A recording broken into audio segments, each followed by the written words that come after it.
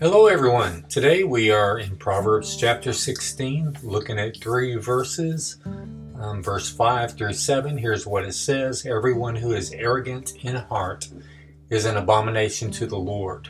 Be assured he will not go unpunished. By steadfast love and faithfulness, iniquity is atoned for. And by the fear of the Lord, one turns away from evil. When a man's ways please the Lord, he makes even his enemies to be at peace with him. Okay, let's touch on each of these proverbs and maybe see how they complement one another. All right.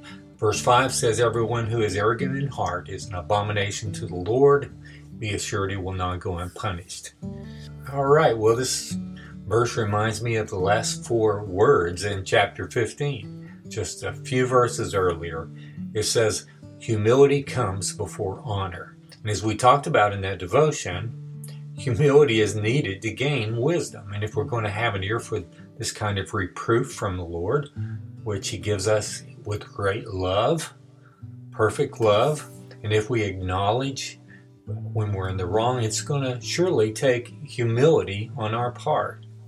And Solomon speaks of the arrogant in heart as being an abomination to the Lord here. You may remember that throughout chapter 15, we learned about the connection between the heart and all of our actions. They're all synced together. Our heart always finds a way to betray itself in our body. And that goes for the wicked person in this text whose heart has not been transformed. Solomon says, they will not go unpunished. And let's move to verse 6. By steadfast love and faithfulness, iniquity is atoned for, and by the fear of the Lord, one turns away from evil. Of course, there is only one who has, and only one who could have atoned for our sin. It would take a sinless person to do that. They would have to be faithful throughout their whole life.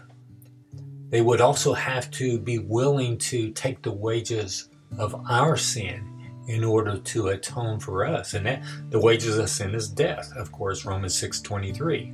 But the free gift of God is eternal life through Jesus Christ our Lord. So that's Jesus, God's only Son. And his atonement is applied to all who believe in him. Verse 6 speaks of steadfast love and faithfulness as a way to atone for our sin. Again, only Jesus has this perfect, unfailing love. Only he has been 100% faithful. The world lies, we fail, everyone falls short of the glory of God. And the sinless righteousness of Jesus is given to all who find their delight in him. Now, Solomon speaks of turning away from evil, and this is called repentance, right? In Mark 1:15, Jesus himself said, the time is fulfilled and the kingdom of God is at hand. Repent and believe in the gospel. So the gospel, of course, is Jesus' death and his resurrection and what the scripture says about that. The atonement for our sins was provided by Jesus with his death on the cross. And as he defeated the hold that sin had, its penalty, its wages due, its sentence, he gives all who believe this same power that he has over sin's hold and death for victory over sin's power and life for us. So as we walk with the Lord, we can now have victory over sin in this life. God is also going to use that power to raise us up and give us new bodies incorruptible one day. So this is the gospel that Jesus commands us to find our delight in and to share with others. Verse 7, that's the last verse today. When a man's ways please the Lord, he makes even his enemies to be at peace with him. So what pleases the Lord? Letting God have mercy on us, right? To change our heart. In this way, it's God's love and his faithfulness and his goodness.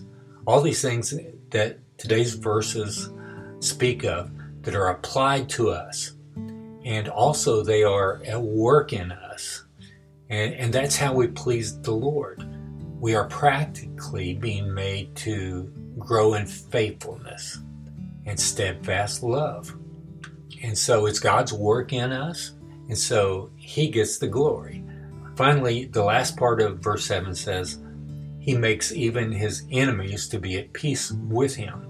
This verse may seem a little difficult at first, but it's likely something that Solomon witnessed, and he even experienced this in his life. So there is a truth, there is a hidden truth in this. And speaking of Solomon, 1 Kings 4:24 says, and he had peace on all sides around him. On the other hand, things come to my mind like how Jesus had enemies, right, that killed him, and how so many of the disciples were martyrs, and early Christians were tortured and killed by Nero and others. And even today, Christian persecution is harsh and it's widespread.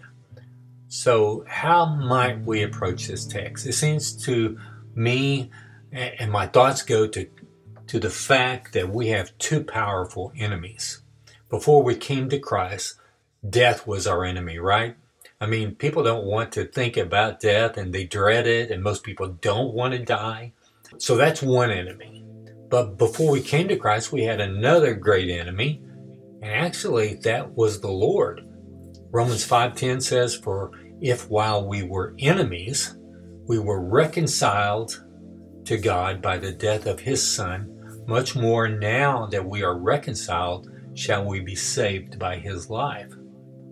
So we were enemies, and as believers, we are no longer God's enemies, and no longer do we need to fear death. I mean, 1 Corinthians 15:26 says, the last enemy to be destroyed is death. And I really like what the Apostle Paul says in Philippians chapter 1, beginning in verse 21, for me to live is Christ, and to die is gain. In verse 23, I am hard pressed between the two. My desire is to depart and to be with Christ, for that is far better. But to remain in the flesh is more necessary on your account. Death is no longer our enemy, right? 1 Corinthians 15:55, beginning there. O death, where is your victory? O death, where is your sting? The sting of death is sin, and the power of sin is the law. But thanks be to God, who gives us the victory through our Lord Jesus Christ. Amen. Father God, thank you for your word today, Lord, and how you're the one that does a work in our heart. And it is your steadfast love, your perfection that is applied to all who look to you in hope and find their delight in you and see you as beautiful, the answer to their sinful heart. And your promises are faithful. You're faithful, Lord.